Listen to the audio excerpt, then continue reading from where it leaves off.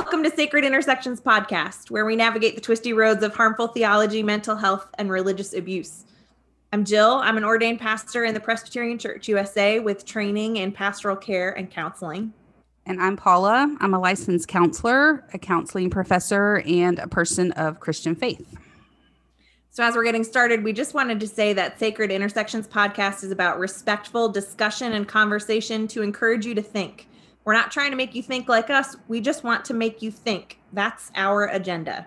So neither one of us speaks on behalf of the Presbyterian Church or other organizations which we may be connected to in our professional lives, nor do we speak on behalf of all mental health care professionals and practitioners, people of faith, Jesus followers, white women, Americans, or people who love football. People who love football. That might be meaningful if you listened to last week when Jill was away and my brother filled in and we talked about Jesus and sports.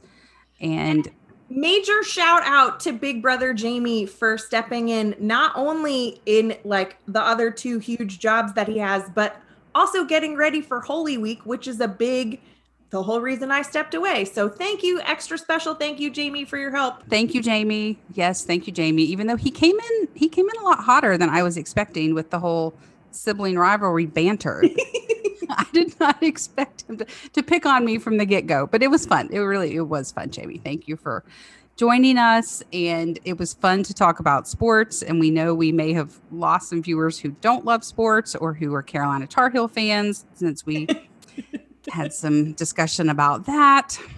As we leave it at that and move on, we also just want to say Sacred Intersections is a podcast that includes discussion and conversation about religion, spirituality, and mental health, all the ways they intersect, because we were already having these kinds of conversations. So we decided just to record them and share them with all of you. So we're really glad you're here for the journey, even if you're traveling different roads or driving different vehicles than we are.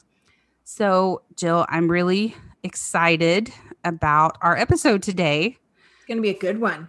It's going to be a good one. We have a special guest. We're bringing a third voice onto the road trip with us. We are so excited to have Dan Koch with us, who hosts the You Have Permission podcast. I'm betting a lot of people listening found us because I've been a guest on that podcast twice. That was my first podcasting experience. So Dan, hi. Welcome, Dan. I just got to say, I'm pretty excited that the Niners traded for the number 3 pick in the draft this year. That's a good contribution there. That's my sole football take. Which of these star quarterbacks are we going to get? And will it be the Aaron Rodgers, hopefully, the one who pays off for the Niners dynasty? Time will tell. So you're more a Niners guy than a Seahawks guy? Yes. Yeah. California transplant in Seattle. Have not shed my my Niners or my Giants. Those have stayed with me. So you probably have some hard living in the fall season sometimes. It can get a little hairy. Maybe the pandemic shielded me from that because no one's talking crap in person. We all got Warriors too. I forgot the Warriors. Yeah. So I guess if the Sonics were to come back, which is it's like a perennial topic up here, there's always some sort of machinations to get them. That would be interesting. I would try and divide loyalty there. Yeah.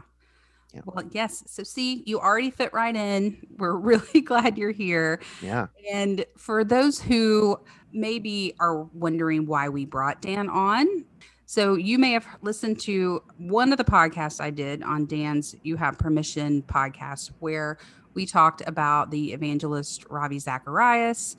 Dan invited me on to be able to look at that kind of through the lens of religious abuse. I did a little mini episode for our podcast, just prepping you that Dan was going to come on and we were going to have a follow-up conversation about that. So Dan, I don't know, do you want to do a little summary of I know that was a long episode, so a summary might not, but kind of what we discussed there and how we got here?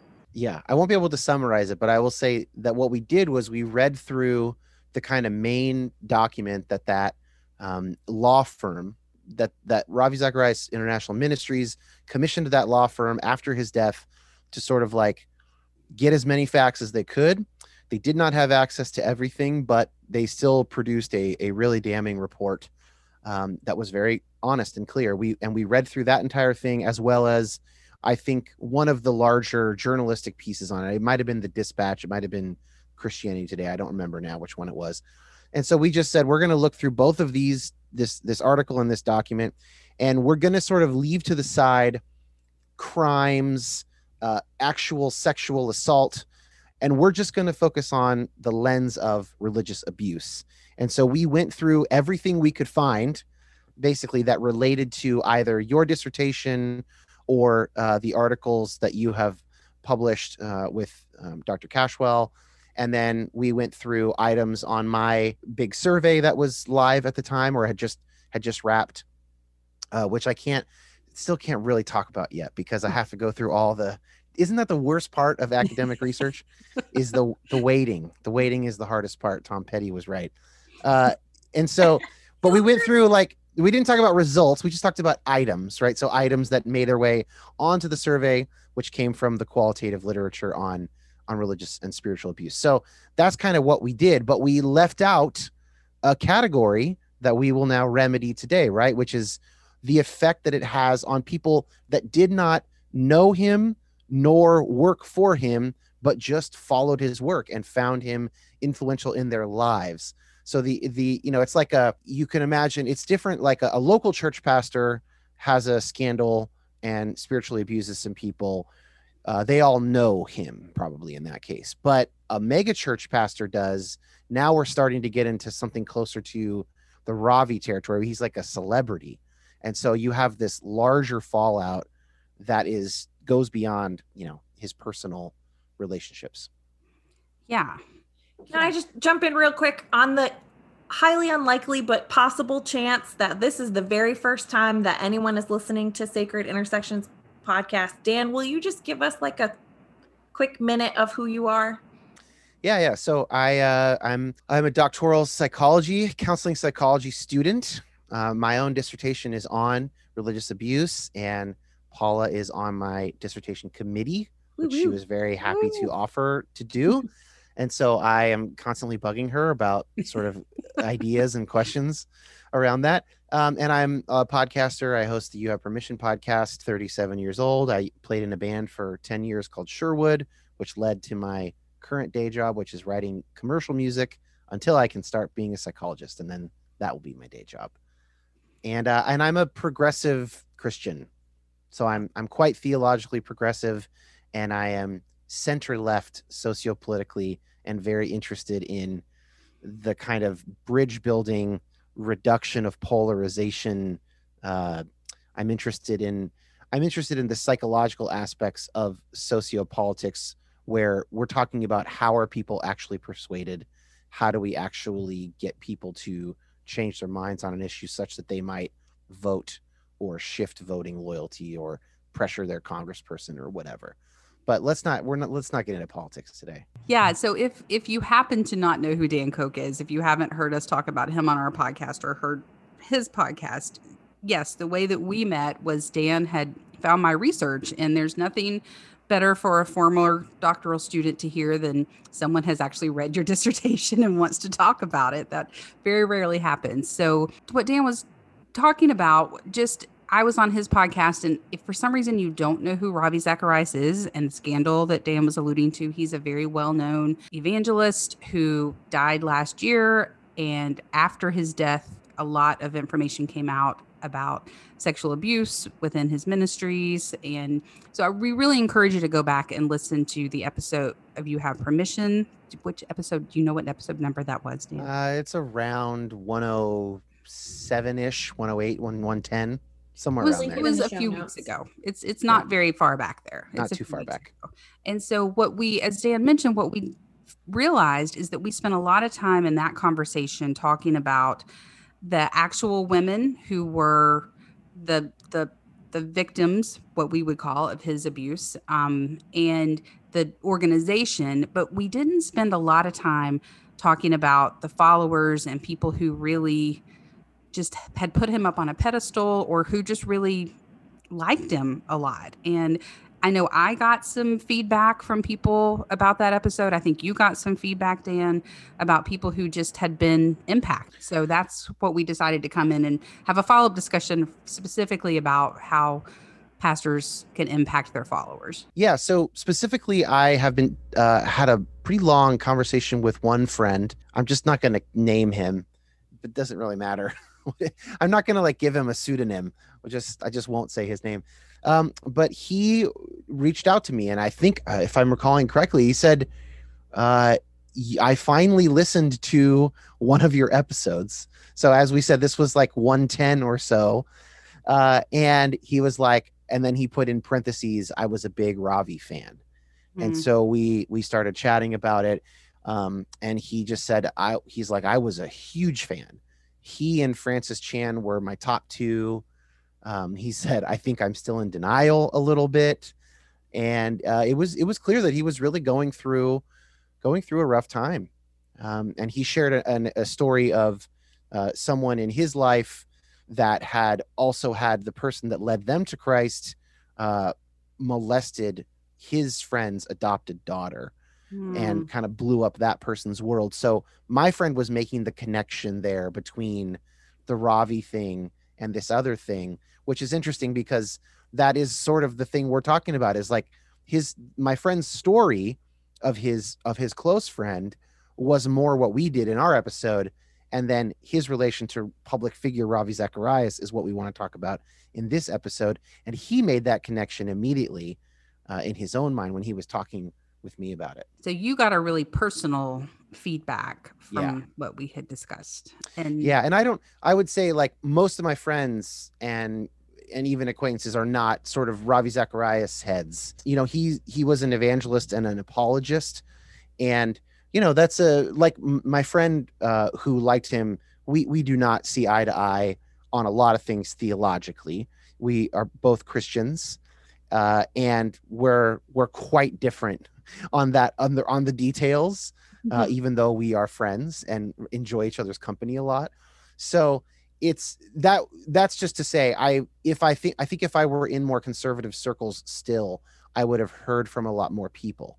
But because of that, I just not a ton of my own friends read or listen to apologetics, frankly, Yeah. And I would say the same for me. And yet there's still enough in my world that I heard mainly just echoes of what you said, just a lot of how disappointed they were, how devastated they were to have heard that. And so, as we jump into our categories, Jill, I want you to be able to jump in here too.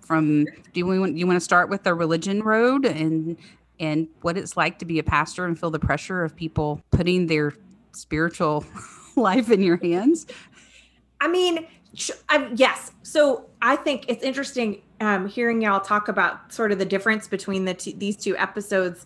I think we would say that perhaps this particular sacred intersection, is the intersection of people's relationships with their religious leaders. I think it varies. And my experience, I went to a seminary run by a mainline denomination, the Presbyterian Church USA, and there's a lot of standards, and for all of the ways that hierarchy is sometimes a pain in the patoot, it also provides like continuity of structure. So you have the same standards. Like if someone is a pastor in a Presbyterian Church USA church, I would say probably 9 times out of 10 they have a Master of Divinity and have gone to that higher schooling and doing things. And so that's my experience. And I did have training in my graduate education about the power of the pulpit. And that was sort of used loosely, like both the power of the pulpit in a very actuarial sense, like what you say when you're preaching and things, and the power of the pulpit, the power of your role as a pastor or as a preacher and things like that. So like was mentioned earlier, it's going to be different if there's a local pastor with a congregation of, 100 or a few hundred people with whom that pastor has probably pretty intimate relationships with, and there's a scandal. It's going to be very different than a megachurch pastor who may also be a televangelist who, may not know every one of their parishioners personally or even call them parishioners. So there is like a lot of power there, but I think when we're on the religion road, we got to ask questions like as basic as who do we say speaks for God? Can I jump in though and say it's so interesting that as someone who's in school right now, and Paula is training counselors all the time who are in a similar program as what I'm in, we also learn a ton about the power that a therapist has with the client. Not only, and they even hammer this more in a doctoral program because there's this extra layer socially that is assumed of you. And you have access to more and more resources, and you kind of have keys that can unlock certain doors for people. That's all in addition to the fact that you are with them for their tenderest moments, their greatest pain, that the stuff they'll only tell you, their secrets. Of course you keep that confidential. But it's interesting to contrast that with the model that Ravi's ministry was based on, which is basically the parachurch celebrity model. So it's like even less denominational oversight than Baptists have. Right. It's basically minimal. It's basically you started a company and you're the CEO and you are in charge. There is whatever oversight you want to have, and if you want none, then there's none. And so contrasting that with these other sort of institutions that build in this kind of ethical sense of understanding your power and your influence, I think is really illustrative. Yeah.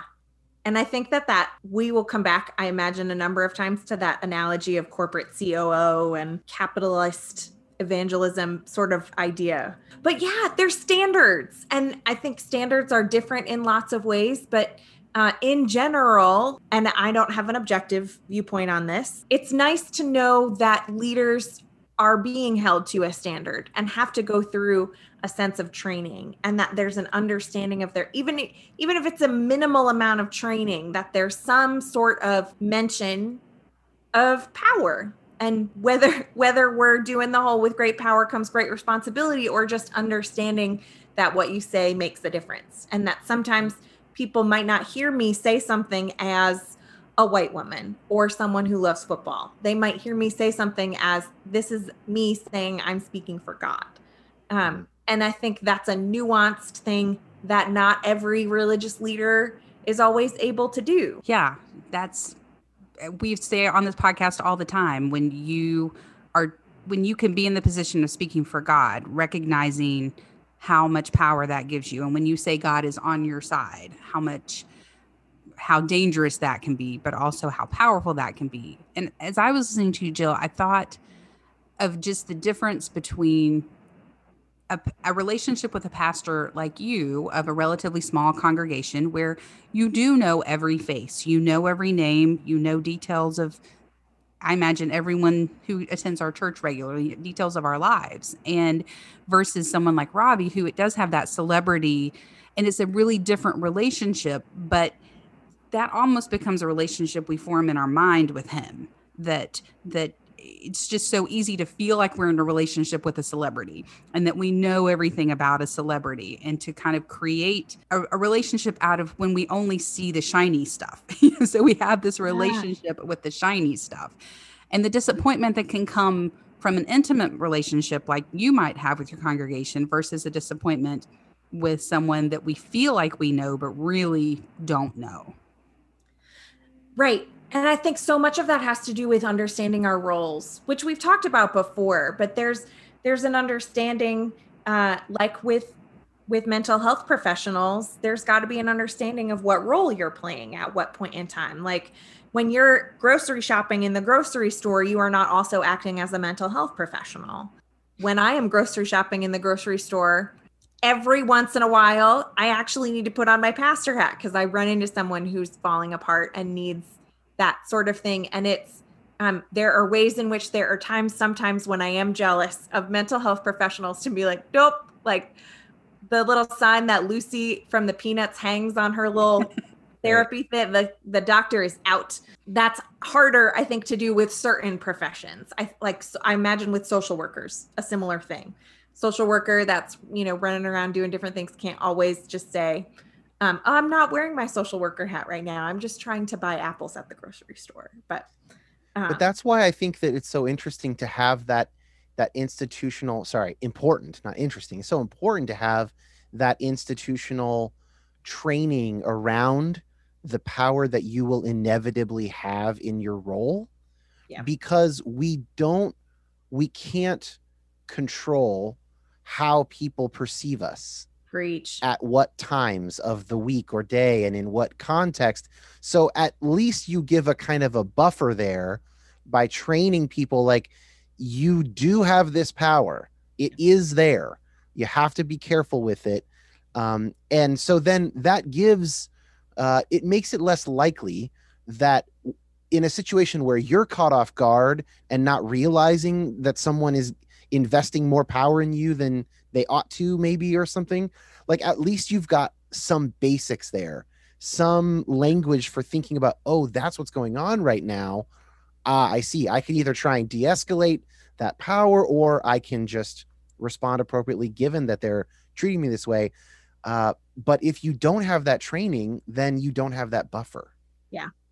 Well, it is, the grass is always greener. So there are times when the rules are prioritized over people. Sure. May not happen as much in a non-denominational church, or a church Right. that is not as structured. But a church that is not as strongly structured, or doesn't have that oversight, that's when the sort of power and control can be misread or misunderstood. I would imagine that it is similar like this for counselors, and for particularly Paula and the folks that when you encounter as counseling students. But when I was in seminary, we regularly referred to ourselves as the island of misfit toys for so many reasons, because there were some of us who had not had any real world experience, had gone from high school to college to graduate school.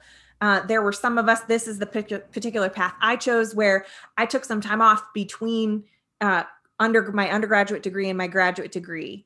And then there are some folks who are well into their quarter or midlife, later life choices that are going back and doing things. And the idea that they are coming to seminary because the church is somewhere where they've always felt loved and accepted. And surely that is where they should be, because they want to spend their time where they're loved and accepted. So for a pastor, that maybe they felt loved and needed and accepted in the church, and that's where they want to be. Or for a counseling student, it may be that they felt seen and could be their authentic selves in the presence of a counselor, and wanted to be able to do that for someone else, which is a beautiful intention.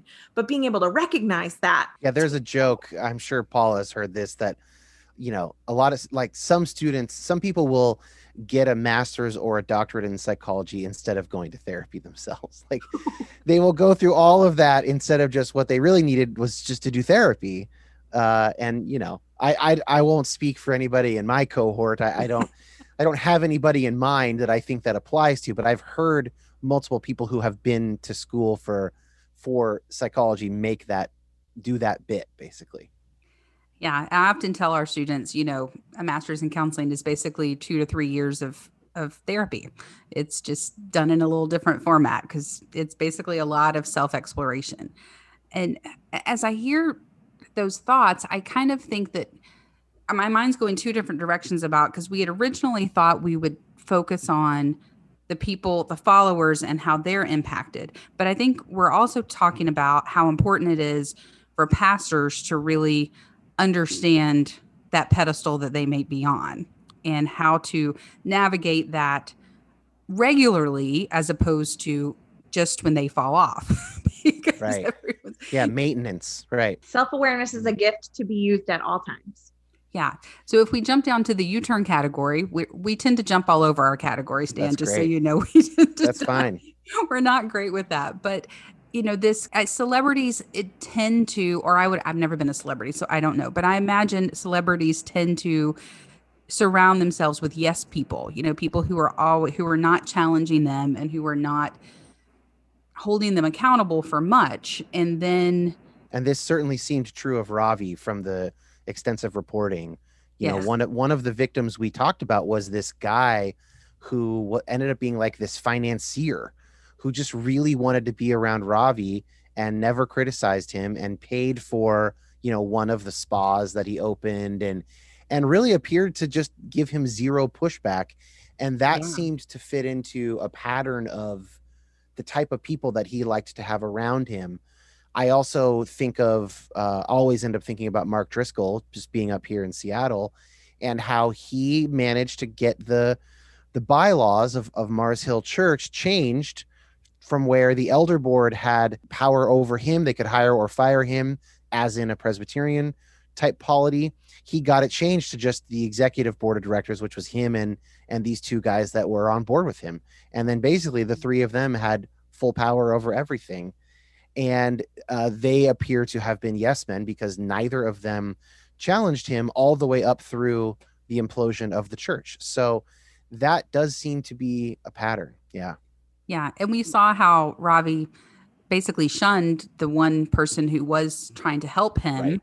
And told him accountable and didn't even realize what was happening, but just said, this doesn't look good. You need to be aware of what this looks like. And this guy was sent to the organizational Siberia, I think is what they said. Right. So, we've used the word power a lot. So it's interesting to think about the difference between someone who starts out with this very earnest and sincere motivation and then gets a taste of that power and gets drunk with that power, as opposed to someone who's intentionally seeking this power and recognize that power from the beginning. And both are harmful. But I think that's part of what we would encourage for a U-turn for any ministers who were listening would be to constantly be open to feedback and to ask for the experiences of the people who are following you, but also who are intentionally stepping down off the pedestal on a regular basis. Because when the pedestal becomes the idol, then that certainly takes away from any of the word that they're preaching. Well, and if we want to talk a little bit about the followers and the ways in which people flock to these dynamic leaders, I think an important question to ask is how we identify an organization. Are we identifying an organization by their leader, or are we identifying an organization by the product that they put out or by the work that they do? So I think there are examples across all kinds of belief levels and denominations and things like that of, people will decide, I don't really like the pastor, so I'm not going to go to that church. One of the most powerful experiences I had in training was coming across a fairly large mainline denominational church. So we're not talking a mega church, but a larger church for a mainline denomination. And this one particular woman did not particularly care for didn't love the pastor, didn't agree with the way the pastor stood, and said, this is my church. I'm not leaving just because I don't like the pastor. I will stay longer than he can. I mean, it was sort of a stance, but the ways in which it's hard with a celebrity like a Ravi or Jim Baker or others who are the organization, Franklin Graham. Right. They are the organization and their identity is the organization's identity. Whereas there are organizations out there where it's the organizational identity. So when a leader is faulted or canceled or however we want to say it, how are folks responding to that? Is it we have to throw this all out because the leader is at fault and so the whole organization is at fault? Or can we salvage what was made without this particular leader? That's actually a really good point in a lot of ways, Jill, because I think what we're talking about is the followers' relationship in multiple ways. The followers' relationship with the leader, with their own faith, with God, with the system that they're a part of, and how much of that gets conflated, how much of that is able to be pulled apart. When Dan and I have talked about my dissertation research, that betrayal that often happens when experiences of religious abuse, it can be amplified if they're not able to pull apart that experience from God.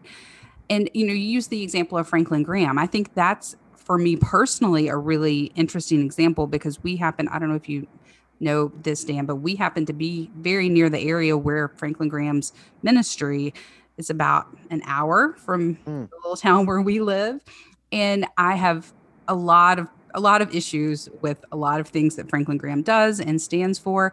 And yet, a few months ago, in the height of COVID, so his ministry came and set up a mobile hospital and served all the counties around us, and really, and I remember thinking like, oh, I wish it were someone else, but that's awesome. And I was able to pull that apart pretty simply of, this is a beautiful thing and I'm so thankful for it. And thankfully I did not have to use that hospital, but I sure was glad it was there. There's also the question of like how much of the day-to-day of Samaritan's Purse Franklin Graham runs and how much time he has between Fox News appearances and incendiary Facebook posting.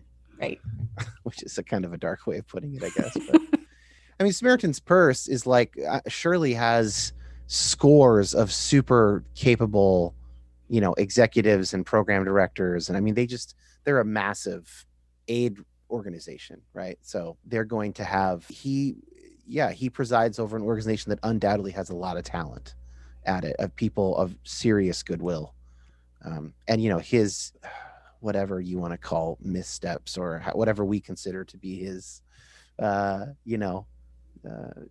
idolatries or whatever, are not necessarily impacting, many or most aspects of Samaritan's Purse. So to me, it's interesting then how we pull those apart. So I got some interesting feedback as well from different folks. And Roadies, I don't know if I've shared a lot about this. I have spent a lot of time in the Pentecostal faith and in the evangelical faith prior to going to graduate school and spending time in seminary in the PCUSA. And so have a lot of those conversations, which sometimes feels like in another world. But it was really fascinating for me to get some feedback about y'all's episode about Ravi, and had a particular conversation where I mentioned to someone that the three of us were going to be having this follow-up, and they said, I love Ravi Zacharias. And I was like, oh, well, have you heard about the stuff about him? And they were like, oh yeah, it was really sad when he died in January. And I was like, well, yeah, pretty sure he like raped some people and did some other pretty terrible things too. And this person said, oh, well, did they get canceled? Because I just don't pay attention to that. I just feel like if the Holy Spirit is going to speak through somebody, the Holy Spirit's going to speak through somebody. And, God sees all of our sin the same. So none of us are perfect. So if the Holy Spirit's going to speak through this person, then we should listen. And I will admit, I had a very visceral reaction to that. As I would have, yes. But then I sat back and thought about it. And I was like, well, I sure hope that my congregation doesn't think that I am without sin, because that's going to be disappointing for them when they figure that out. Right. So, how do we separate the Samaritan's Purse Field Hospital from the way we feel about Franklin Graham? How do we feel, how do we separate good things that the Ravi Zacharias Ministries did from the horrible things that Ravi did himself? Well, and with him, it's actually even, I think there's an additional layer, because as an apologist, he's putting forth and he's kind of, most of these arguments he did not come up with, but it's basically his job to present rational arguments for Christian faith and for theism. And so there is the additional question of like, should we look on those arguments any differently? Ravi's not the only one who makes them. Plenty of other people make them. So how do you think about like what this says about apologetics as a field, or what it says about the type of people who find these plausible? I'm not even sure that category fits for Ravi. We actually don't know what he found plausible. It's quite likely that he didn't believe any of it. I mean, that is at least a live option starting some number of years ago, some indeterminate point, when he figured out that he could be a millionaire and pay for, poor Southeast Asian sex slaves with this money. I mean, who knows what he believed? Obviously, there was some self-deception going on based on the things that he said to his victims, according to the report. So he was probably not fully aware of all that. But like, William Lane Craig makes similar arguments that Ravi made. So should we think any differently about William Lane Craig? Probably not, right? So it's it gets very complex. There's all these different layers. And that's one of the things that my buddy was talking with me about, was like, what do I do with all these arguments that he made that I found and find quite compelling, you know? Yeah. Yeah. I would say, actually, as I hear you tell that story, Jill, that sounds like a pretty healthy relationship to me, that person was able to immediately pull apart what they believed and what Ravi was saying versus their whole worldview falling, like tumbling down because because they hear this horrible thing about this person. Yeah. And go ahead. What were you going to say? I believe y'all mentioned and talked a little bit about on your episode, the toxic allegiance. Is that maybe toxic loyalty? Yeah, toxic loyalty, and the ways in which it became an issue for those who just, I'm not even gonna consider that there's the possibility that this is wrong. Which, okay, follow me through this because it's initially going to sound bad. I'm not sure that the people who are religious leaders can be blamed entirely for toxic loyalty. Like there's got to be some, like there's awareness of that, and the way that religious leaders understand their power, or not just religious leaders, any leaders. At some point in time, the followers themselves need to take responsibility for that toxic loyalty and the ways in which they will follow at any cost, listen at any cost, believe at any cost. An important consideration, I think. It strikes me, though, that maybe what we're looking for here is more of a Aristotelian golden mean in between two poles, as opposed to a, virtue vice on a light switch kind of a thing, right? So the person that you talked to, Jill, I would say on the one hand, I would agree with Paula, and I'm not a therapist, so she's got a better, Paula, you have a better insight here than me, but that there is a kind of maybe spiritual bypassing going on as well. So there's a part of it that's healthy. That's like, yeah, what Ravi Zacharias did with his masseuse should not send your life into a tailspin. Sure. That's a good, healthy distance. At the same time, we don't want to have no discernment about when she says, I assume that this was a woman. That's probably a sexist thing of me.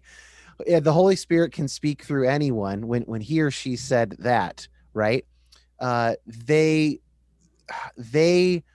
might mean that basically, well, anytime I hear something I agree with, I know that the Holy Spirit is speaking through them, right? And so that would be not enough discernment. That, like, we do need to look at the fruits. And so to the extent that Ravi or anybody else is sort of like grooming this image of themselves as, I'm your champion, I'm your warrior, I'm the one, I'm in between you and the danger, I have the truth and the world out there is scary. Well, that's where we actually should be quite worried about that person and what they're saying. And we probably should heavily doubt that the Holy Spirit is speaking through them, because the Holy Spirit is not interested in making a handful of heroes and villains here or there to enjoy their, celebrity status. Most definitely. Definitely. I would agree with that 100%, that the healthy part of being able to separate the message from the messenger so easily and willingly, but also, yes, always using caution. I think that was an appropriate possible use of spiritual bypass. If it's someone saying it doesn't matter, well, that's not okay, because it very much, what he did does matter very much. And that has to be wrestled with, and that has to be pulled apart from the message. And I think that's maybe the overall question of the podcast is, can we separate the message from the messenger and say what the messenger did is not okay, and we can't just write it off. But what does that do to the message? Well, Paula, you mentioned before we started about how I have, experience within evangelicalism. And this is the kind of thing that's touching on something that comes up now pretty constantly, which is, okay, you've got not just a handful of people, but basically a critical mass of evangelical support in both leadership and at the lay level for Donald Trump, for instance. And that's all I'm going to say politically. Don't worry. I'm not going to break my own rule. And then people will ask me, they will say, well, okay, so that's 80% or whatever. But what 80% does has no effect on the truth of the gospel. So it should not affect basically our faith to see that 80% have done X or Y or whatever. And I understand that perspective. It is sort of axiomatically true. It's necessarily true that what a few million people do does not affect the truth status of various claims. That's true. But we live in a messy world where we have to use discernment. Mm-hmm. And so if the proof of the pudding, or if the pudding is sour, then we might have something to say about the pudding recipe. Like we don't want to say nothing about, we don't want to weight that as 0. Maybe we don't want to weight it at 100, but we want to weight it somewhere around 50, or 30. I don't know what the number is. But this comes up a ton of people are leaving the evangelical church because the pudding is sour. Yeah. And look what it has led to. And now millions of people are doing the very difficult and time-consuming work of connecting a lot of those dots. Okay, here's the Christian Zionism that was really big in my congregation, and then I read this thing about sort of the history of white supremacy in the States, and that's connecting to this thing that I used to hear at my Bible study, and that's connecting to my aunt's Facebook post where she said this, and that's related to this Reagan era economic triumphalism, so there's all these threads. I mean, there's innumerable threads, but what I worry about if we follow the road that Jill, your friend, was following, of I'll just block all that stuff out. Well, then what we will end up with is just a bunch more instances of Ravi, which will then contribute to the meta, the large scale decline of the faith. And the more of these dominoes fall, the more people will go, the pudding's sour, clearly, so I guess I'm out. And if we think that Christianity is true in some sense, then we ought to want that to not happen.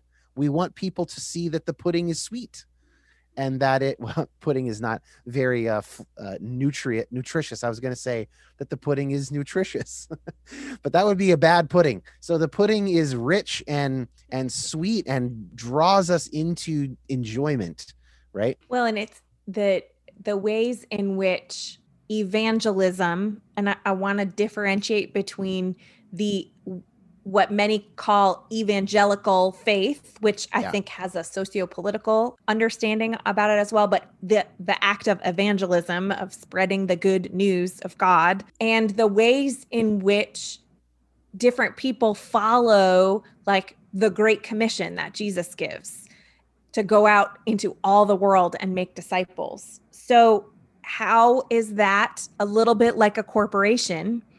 How is that capitalized to make sure that the end justifies the means, so that for an American capitalist corporation like Amazon, the goal, the end is making dollars, making money. And so the means are, having not awesome working conditions and unfair labor practices and anti-union, all kinds of things. Whatever they can get away with until they can't get away with it anymore. And then they'll do the next minimum.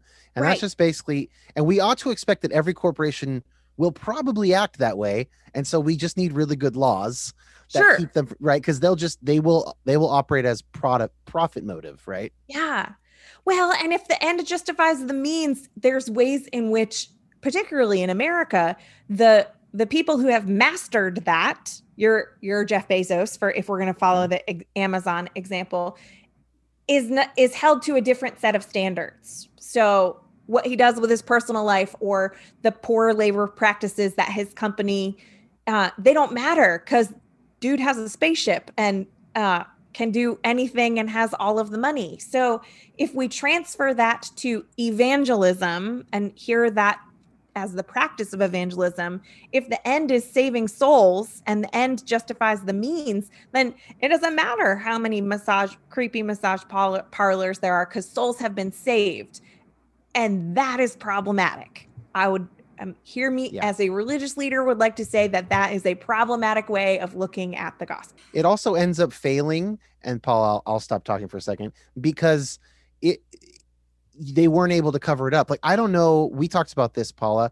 What was he thinking? Like, was he senile?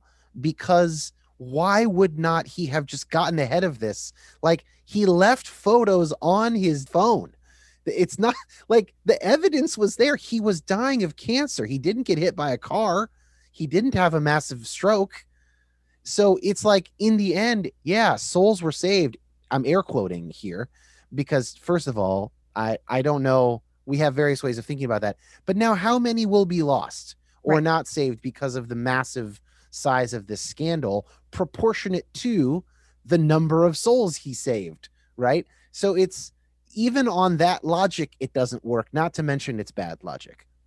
Oh, yeah. It's horrible theology. Please don't hear me promoting that kind of theology. I think, what was coming up for me was just that's the theological all or nothing thinking. And that was on my mental health road notes too, of just how all or nothing thinking is almost always dangerous and damaging. And so I do think, we keep talking about the nuance of this, that it doesn't have to be an either or.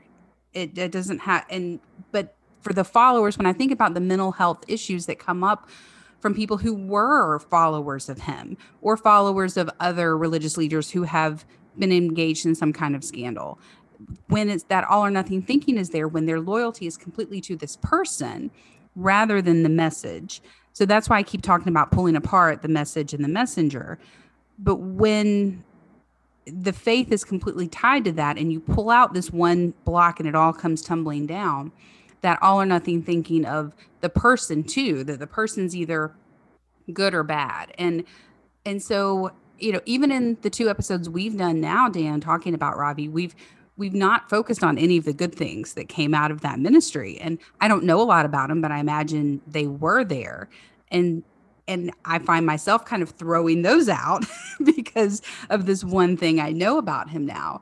And I think that's fair, because people in power who use that power to abuse should be removed from that power, and any power they had should be removed from it. But I just know, when we think about the mental health issues of the followers, to the grief that people are experiencing, they're grieving this man they thought they knew. They're grieving this faith they thought they had, which suddenly is not there.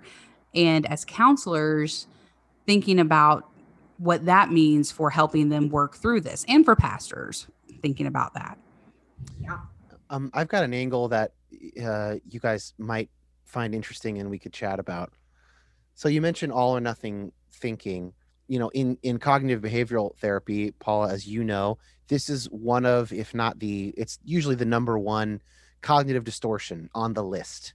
Mm-hmm. So cognitive behavioral therapy works to get rid of or minimize all these natural cognitive distortions that human beings have, and all or nothing, black and white, sometimes called, usually tops that list. This is one of the most common things we do. What is interesting, I think, in this case is that they're called cognitive distortions because they are actually inaccurate. So it is not that, it's not the case that we rightly see that the world is black and white and that causes us distress. So we should convince ourselves that the world has shades of gray. It's that the world has shades of gray. And when we convince ourselves that it's black and white, we have distress because we are out of touch with reality. And so I wonder, there's not a straight one-to-one here, because I can't speak with as much certainty about the theological state of things. Perhaps the Baptists are right that it really is a light switch and people are either saved or they're not. I don't think that that's true. I don't think that's the kind of thing you can draw a straight line as to who's in and who's out, who's a sheep and who's a goat. But a lot of assumptions get made when you do have these kinds of theological systems and these kinds of ministerial systems where the ends do justify the means, is because we are assuming a high level of confidence that that is the case. That, well, maybe it's levels of gray on earth, but in heaven and hell, it's completely binary. And we have a really clear grasp of who's in and who's out. Is that a cognitive distortion of a type? Obviously, it's not the same type. You wouldn't treat that with CBT, but is there a connection there, sort of thematically? Well, and that's what led to, as we discussed, I think on your podcast, so many people covering up for this because they didn't want that opposite to happen, for it to go completely to the other side, and what would be lost there. And they really justified not calling it out, which says to me they didn't trust the message to hold up past the messenger.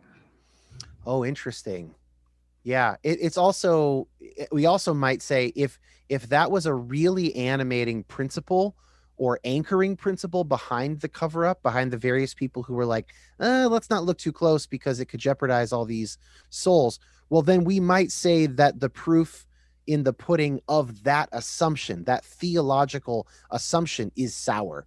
That's sour fruit. And so that's a reason, like, we might expect, I would say I think we should expect that if God, the loving God of the universe, has actually set things up to be an obvious binary between in and out, heaven and hell, then I would expect that following that theological principle would lead to human flourishing and not to rotten and sour fruit. And so that might be one way of looking at that from a theological lens. Yeah. And that was certainly not, I think, everyone's motivation in the cover up, but I think that was at least what some of them said. Jill, are you over there ruminating? Do you want to? I just think theologically, here's my proof texting moment. You can make the Bible say whatever you want it to say. So you can make the Bible have layers of gray. And from my theological perspective, there is not a binary in Scripture. Scripture itself questions itself and challenges itself and even contradicts itself in places. And so if we hold Scripture up as the ruler of truth, we can't even follow that standard of it's binary, because Scripture is not a binary. There is not this corrugated thinking in Scripture. So theologically, there is that gray area and layers, and there's all sorts of things that go into that. But you also have people who are going to get Scripture to say whatever they want Scripture to say. And sometimes that's reading John 3:16 without paying attention to John 3:17. Or sometimes that's reading the Great Commission and not reading the rest of the story in the Gospels about what Jesus does and things like that. So. You know what it makes me think of? And I don't know, when Rob Bell came out with Love Wins, I actually read that book around that time. And, he sort of argues for universal salvation in that book, but he doesn't really argue for that. What he actually does in the book, and again, I don't know if people read the book, but what he actually does in the book is he problematizes the binary either or salvation narrative. So a lot of that book, which is quite short, is just him quoting Jesus and various passages in the gospel that seem to give multiple mechanisms for salvation. Mm-hmm. So he will emphasize, for instance, times when an entire household is said to be saved by Jesus because one person in the household had faith in Christ. And he goes, how does this fit in with the system that we have said? How is it that a bunch of people's family members can get in, like on their coattails or whatever? That seems not true. Something that I don't know if he brings up in Love Wins, but that the grandfather of liberal theology, Friedrich Schleiermacher, said around the turn of the 19th century. I got a big smile from Jill. Is first that non-theologian ever who knew who he was? You go. Oh, good. Yeah, I'm a little amateur theologian, so I don't, however you want to place me. But he said, isn't it weird that Jesus is telling people they're saved and forgiving their sins before he ever dies and rises again. What's going on there?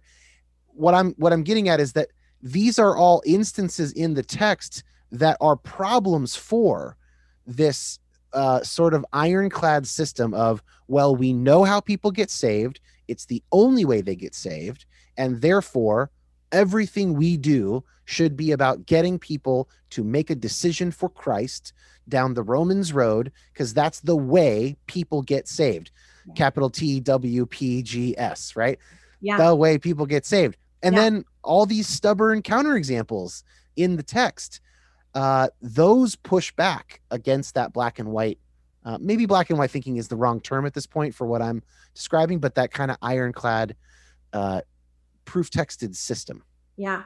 It's so interesting that you bring up Rob Bell. So Paula, Rob Bell is someone who I always think of when you talk about your category from your dissertation about the ways in which the community makes a decision. So if we're talking about the evangelical community as a whole, Rob Bell, and particularly Rob Bell bringing Love Wins into the mix, got him expelled from that community. Yeah. And there's very much, in my experience, the belief of, now that Rob Bell has put this piece out, there were people in the evangelical community saying, don't listen to him or anything that he's ever said. So it's this very interesting way that the community said, okay, he said this one thing wrong, which was a scandal in some senses. And then the evangelical community said, we need to discredit him and everything that he's ever said. Which before Love Wins, Rob Bell was like the Prince Charming of Grand Rapids, Michigan, and the evangelical mecca that it is. So that all or nothing response to him, it makes me think of Beth Moore now, who I actually really adore in a lot of ways. And, and she left not because of a scandal, but she left because she was calling out abuse. She was calling out abusive behavior. And so I think that's a different slant on this. Now those who are condemning her or mad at her for leaving, do they now wipe away all of the teaching that she has done and all of the ways they have had faith development through her works and teaching? And so it's an interesting take on cancel culture. We did a whole episode on that, but it's an interesting take on how much we connect that message to the messenger. And that can be done in positive and negative ways. This episode has gone places I did not expect it to go. I will be perfectly honest. The Baptist in me is a little uncomfortable with some of these conversations. But when you say the former Baptist, that also brings me back to some of these conversations around like what kind of mechanisms are in place to prevent this type of stuff, right? And how Ravi is almost like a hyper Baptist, a hyper independent island unto himself, the way he's running his organization before he passes, right? And that I was thinking about kind of like a capitalist analogy for this. Baptist and non-denominational, so not Southern Baptist has some accountability because they are accountable to the larger convention, right? The convention has some authority. I suppose people can leave it, but there's some structure.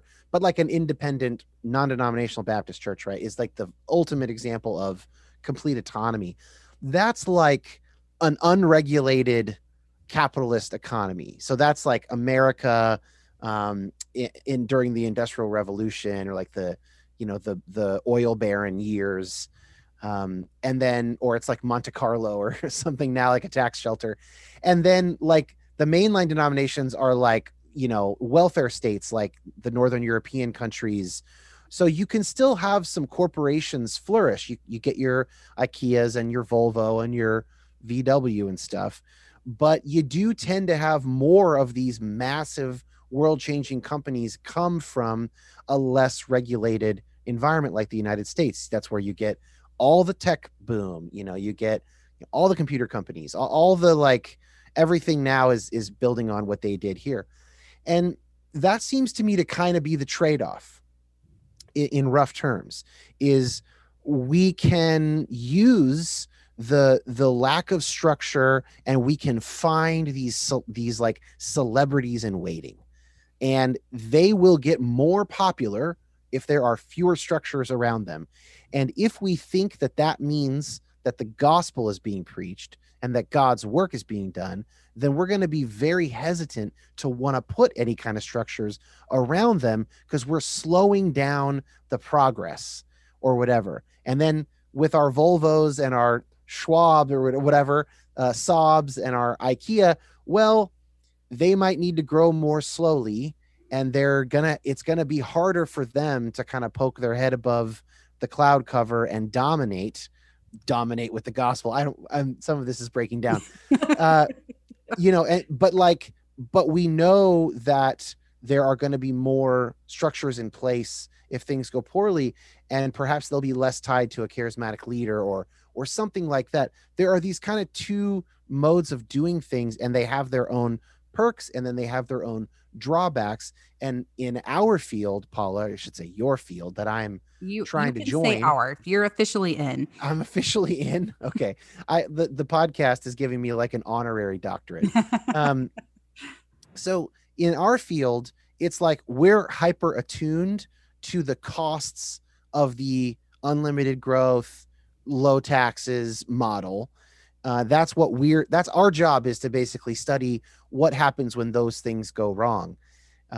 But the people from that world would point to the perks of that model as worth it. So literally, the ends justify the means. The ends of more souls saved justify the bad apples, which are, they would say, few, and who knows how many they really are. But the bad apples will hurt more people. That's true. But the broader thing is all these natural charismatic evangelists will get to do their thing, and they'll get to have more people saved. And in the end, there will be more people in heaven. Case closed. And that's what we're kind of coming up against, I think, with where we're coming from.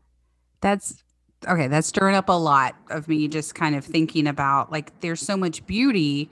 Like, part of me feels the need to defend my Baptist heritage and that autonomy of the local church and the priesthood of all believers and the freedom that places, and trust that places in people to get to have their own relationship with God and to get to know God and to interpret that. And there's so much beauty in that.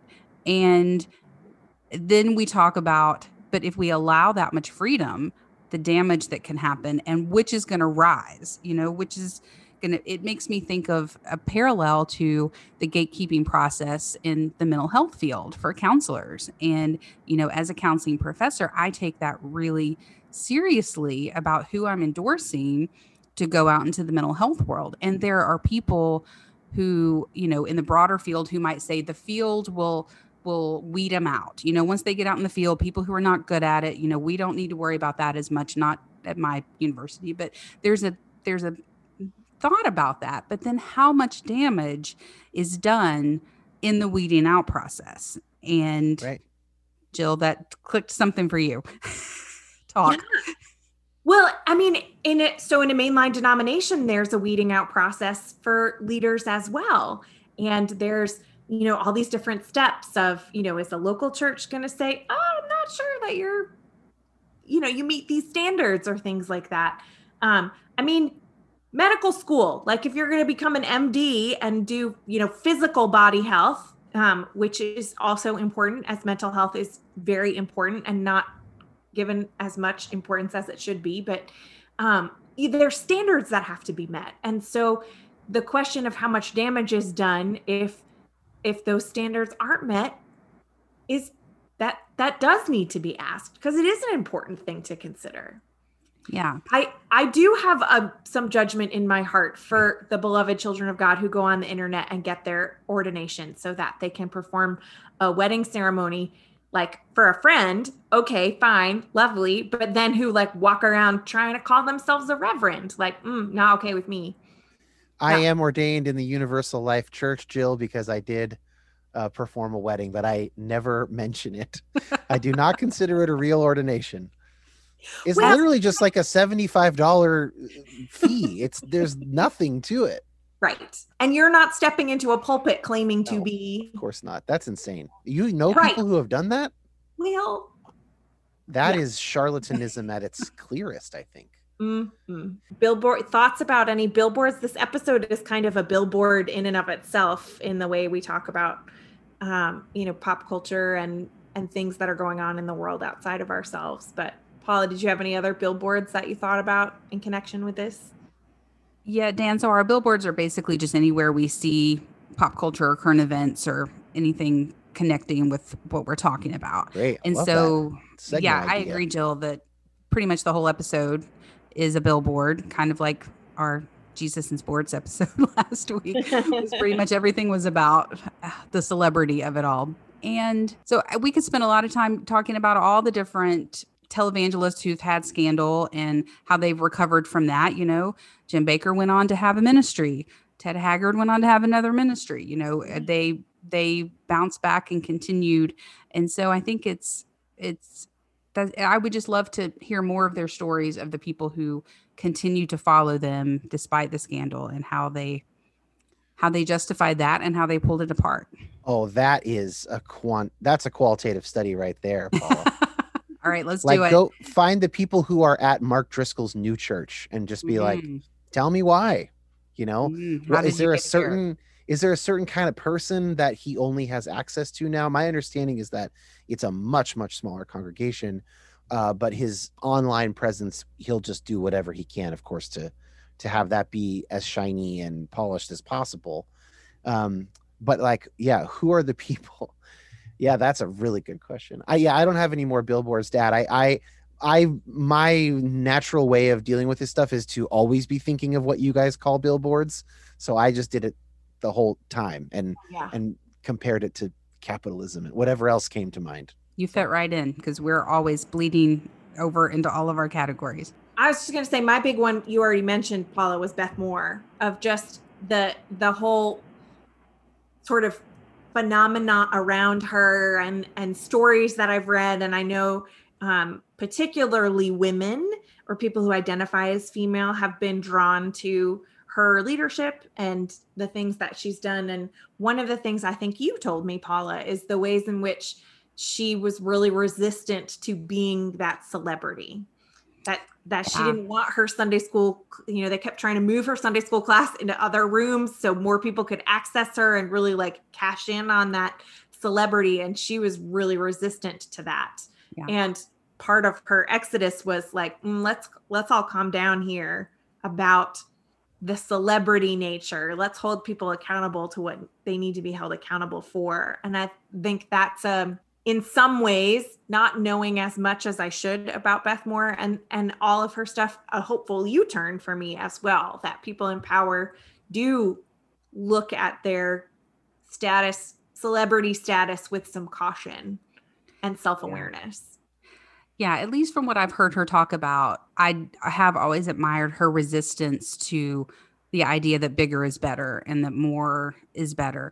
And it's interesting as you talk about women, because as I thought about other people in this position, Jen Hatmaker comes to mind, Glennon Doyle comes to mind, these women who I admire them so much because they were willing to walk away from their cash cows. They were willing to say, this is going to cost me literally a lot of money, and I trust the message, and I'm following what I should be following. My own mom followed Jen Hatmaker. She kept listening. That's awesome. And now she texts me about like, I'm rethinking, gay affirmation stuff. And we talk about it when she visits. And she showed me Jen Hatmaker 6 years ago on a little mini road trip we were taking. And I was like, this is really funny. And I was in awe of her communication skill. It was like an audio book of one of her books, but it was not for me. It was like not aimed at me. It was aimed at my mom. She loved it. It hit her right where she was, and she's taken the journey with her. Wow. Now she's 1 out of 3, whatever the percentage is. It's probably less than half of her people, of her total consumers, right? That paid in some kind of money to the Jen Hatmaker empire. I'm sure she lost at least half of them or something like that. Somebody probably knows the answer to that. But my mom is an example of she became, I think, in some sense, in the way Beth Moore will now become, an even more heroic figure by doing the hard thing, not just by presenting oneself in the coolest way and most alluring, consumeristic way. Yeah. So there can be these positives in the ways that God does use this celebrity. Right. We don't want to make it all seem like ignore the messenger all the time, because sometimes the messenger is really important and can create connections like to your mom. We just can't ever let that be the only focus, the messenger. Something I would love to do on another episode is to look at the ways in which all of the different sides of the multifaceted dice of religious leadership and religious communities kind of use the phrase like, well, if they're yelling at us and telling us we're wrong, that means we're doing it right. And like the good parts of like, well, they're throwing bricks through your sign, then you're doing something right. Or if they're protesting outside, you're doing something right. And what the flip side of that is, which is like, oh, are we doing something right? Or should we maybe re-examine what we're doing because there are people outside? So I wonder if it doesn't seem like the Ravi Zacharias Ministries ever had that accountability while the ministry was in its heyday. And I wonder what would have happened. My inclination is that it would be like, oh, look, we're doing something right. They're picketing or they're throwing signs, so we must be doing something right. And that is also problematic. So especially toward the end when he seemed to really be fostering a very much the same way, if you read any of these accounts of how Trump talks about his detractors, of like instantly everyone's a villain. They are attacking a good thing. Now everybody needs to get on board with staying loyal here, and now flipping on them. They did a lot of that, but that seemed to be really laser focused on the way that he wanted to run his organization while he was, especially after 2016, was it the first big lawsuit? Whenever that happened, so. he kind of increasingly seemed to have turned to that. And so then creating that kind of culture within the company. Yeah. Yeah. And I think that self-examination piece is so important, Jill, that willingness, so as we wrap up, we have our final segment called Putting It in Park. Just kind of what are those final thoughts that we have? So Jill or Dan, either one of you want to put it in park first? I mean, for me, I would say, the most important thing is that openness, the willingness to ask questions. Question asking is always a good idea, whether we're asking questions of ourselves or whether we're asking questions of the people we surround ourselves with or of our leaders, religious, civic, political, fill in your adjective to describe your leaders. Like asking questions is a good idea, and a self-awareness as we ask questions and as we respond to the questions that were asked is, I think, really important. I have a less pastoral putting it in park. So I'll just say where my mind's at as a result of this conversation. I find myself really, really interested in this idea of when we are trying to go toward these organizations and churches that are closer to the Ravi model, the Baptist model, the non-denominational model, the charismatic leader model, because that's where we're going to need to go. I'm just really interested in how do we do that? How do we affirm the value of those communities while also helping them to see the built-in dangers, the flip side of that coin? And to what extent do we push back on, how much would the right solutions cost them those benefits, and what kind of solutions are sort of like minimizing the cost to the good things of what they do while maximizing the protection for victims and potential victims. That's where my mind's at. And I feel like this conversation was very stimulated a lot of thinking along those lines for me. And it has me pretty excited while simultaneously overwhelmed, which could be the title of my autobiography. Yeah, I think that's a great subtitle for any thinking person's life in general. Yeah. Excited and overwhelmed at the same time.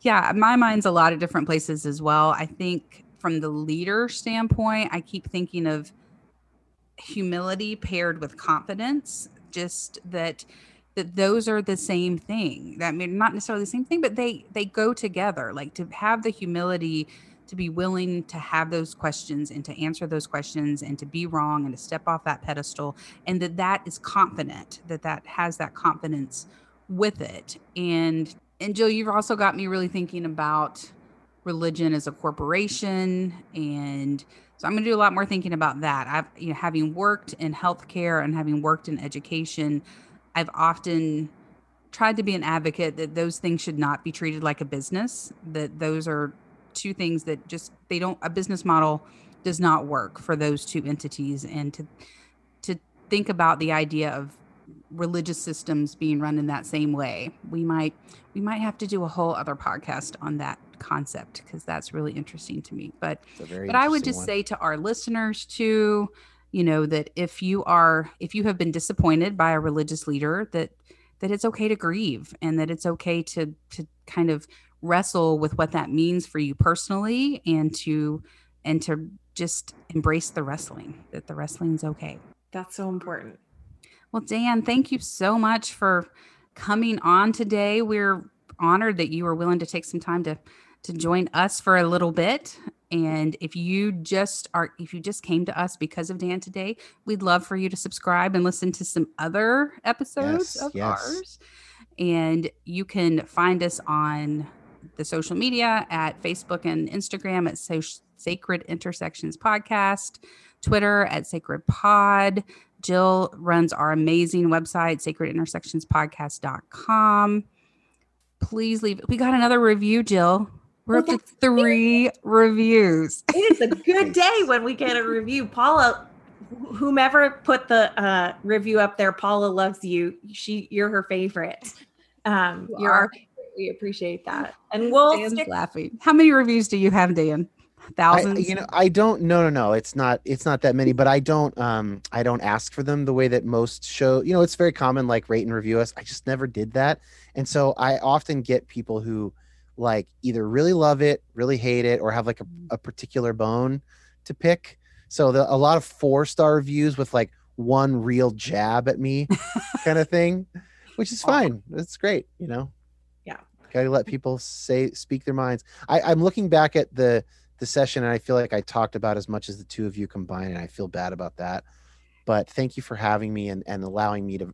I'm a verbal processor, and so that tends to end up happening.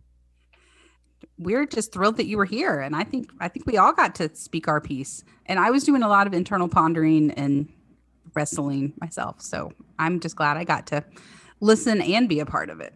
We will link in the show notes places so you can find Dan on social media if you would like Dan, or certainly You Have Permission podcast if there are folks that want to get there. And Roadies, we have said it before and we will say it again. We really like you, and we really are glad that you're on this journey with us. We're honored to be on it with you. Yep. So safe travels through all your sacred intersections throughout the week.